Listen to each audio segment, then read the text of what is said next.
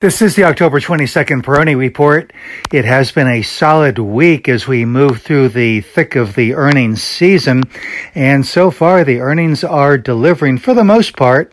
But where there are disappointments or shortfalls in either the earnings or the revenues or both, it seems that the market is isolating those instances and it is not having an impact on the overall market. And this is pretty much what we have seen in past quarterly earnings seasons where the earnings, for the most part, do beat Wall Street analysts' expectations, and there are those occasional shortfalls, sometimes even in some of the marquee stocks. But that concern has not spread broadly to most sectors or to the general market. So there hasn't really been anything here to act as a catalyst for a substantial decline as of yet. And I guess the question might be, following the earnings season, what might be the catalyst to keep stocks moving higher? And I think that there are probably a number of factors that could be at play there, but I'll discuss them a little bit further down the road. Most importantly, I think that this earnings season is proving to be a pivotal one. The market has completed a near-term correction, a correction that occurred during a seasonally vulnerable period for stocks, that is September and a good part of October.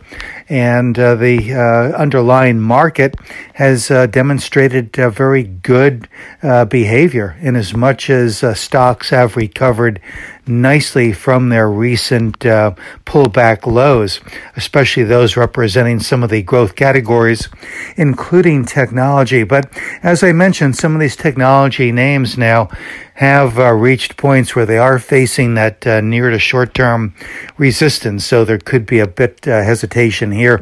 This morning, stock futures are indicating the Dow higher, but the NASDAQ a little bit lower. So wouldn't be surprised to see a little bit of rotational behavior, and there has been some ongoing rotation here that has favored some groups apart from technology and some of the other momentum growth areas.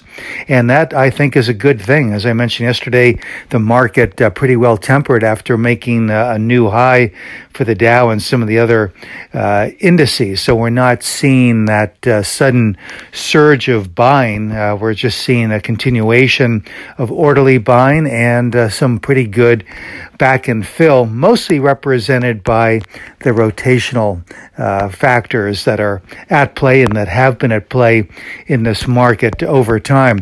The volatility index falling to its July lows now, breaking below 15 this morning. So that puts it right back to where it was, or approaching where it was back in early July.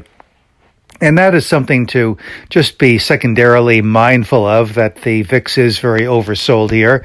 And so the possibility of some increased volatility over the next few sessions or a few weeks could occur. The market might be a little bit more susceptible, but at this point now, I would be regarding the 34,500 to 34,700 level as a meaningful support area.